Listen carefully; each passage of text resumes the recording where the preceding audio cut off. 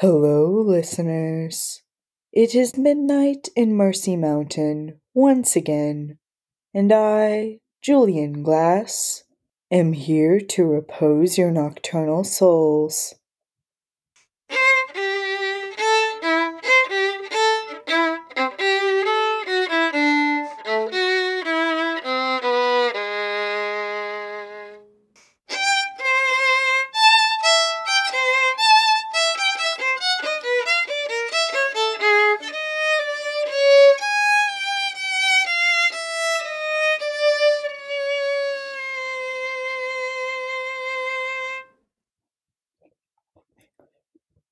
Tonight, I'm going to continue reading entries about Shinji from my diary, even though absolutely no one asked for that.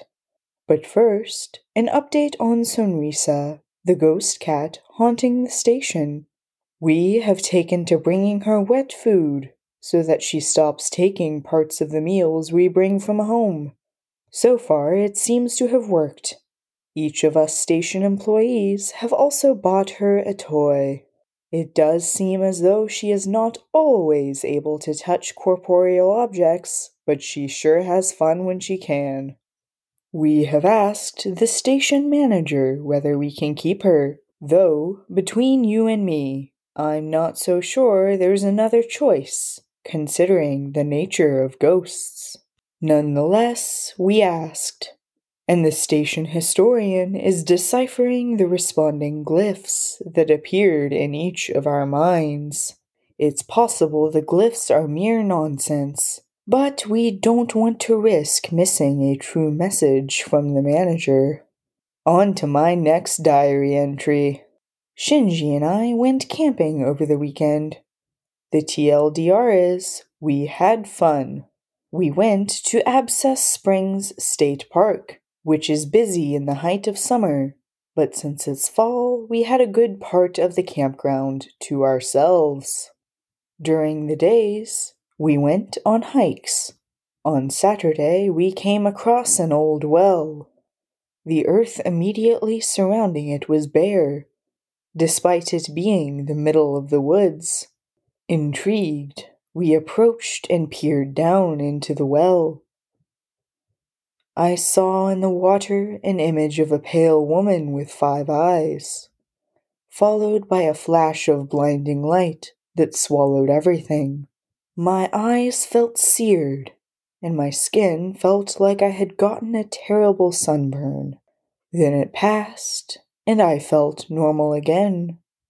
Shinji hadn't seen anything but dead leaves and fragments of our reflections in the pool of water at the bottom of the well. Let's take a brief break to hear a word from our sponsor. Can't afford enough actors for the number of characters your movie has? Well, we have the perfect solution for you. Introducing eye patches. The new, innovative way to get 3 more characters out of every actor. Put an eye patch over the right eye, or put an eye patch over the left eye, or put one over each eye to create 3 new characters from just 1 actor. The audience will never know. Buy an eye patch today and we will throw in an extra one for free. You're going to need it. Amazon. Back to the diary. On Sunday, we went on a trail that had not been traveled for a while, and thus was strung with spiderwebs every so many yards.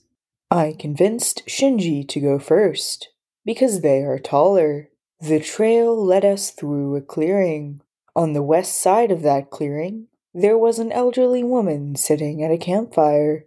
She sat hunched with a cup cradled in her arthritic hands. A mitre was perched on her head, and long gray hair flowed out from underneath. A cage containing a hen sat on the ground at her feet. We called out hellos from the trail. She responded with a beckon. We approached, and she gestured for us to sit. So we did. I asked what her chicken's name was. She smiled and said she didn't have a name. because she was an interdimensional being who did not have a need for such a thing as names. I asked the woman what her name was. "You may call me Sika," she responded.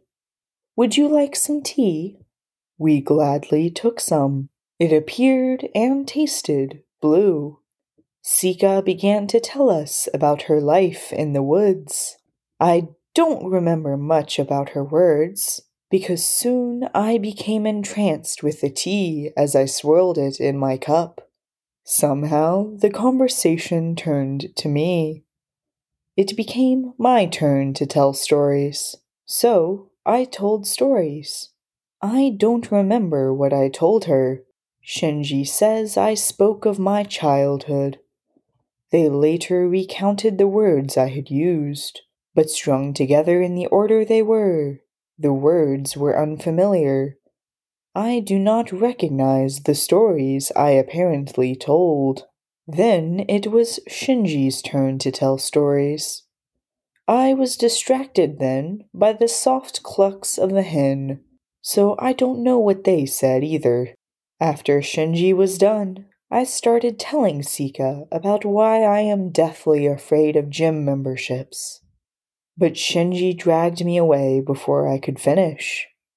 As soon as we were out of sight, I asked Shinji why they had pulled me away from such pleasant conversation. They told me this.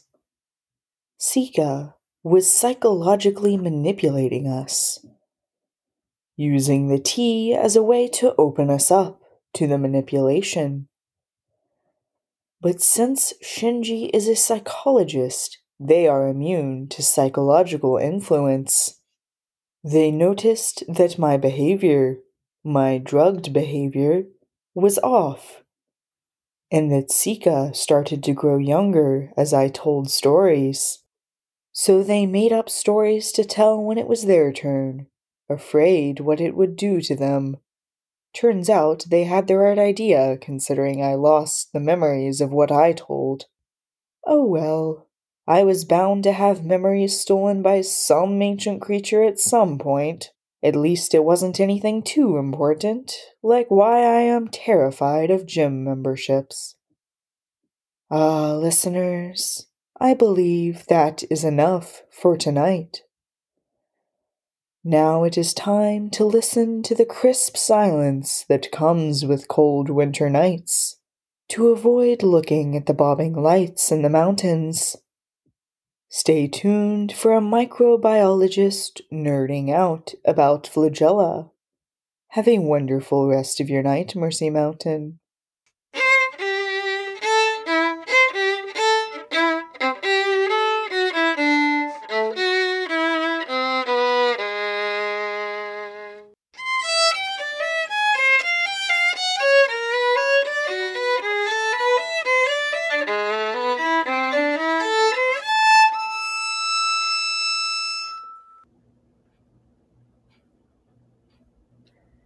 This episode was written and performed by Mallory Spencer.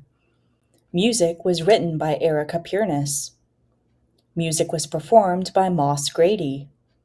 The logo was designed by the Podcast Design Company. For more, visit MallorySpencer.com or @MallorySpencerWrites on Instagram.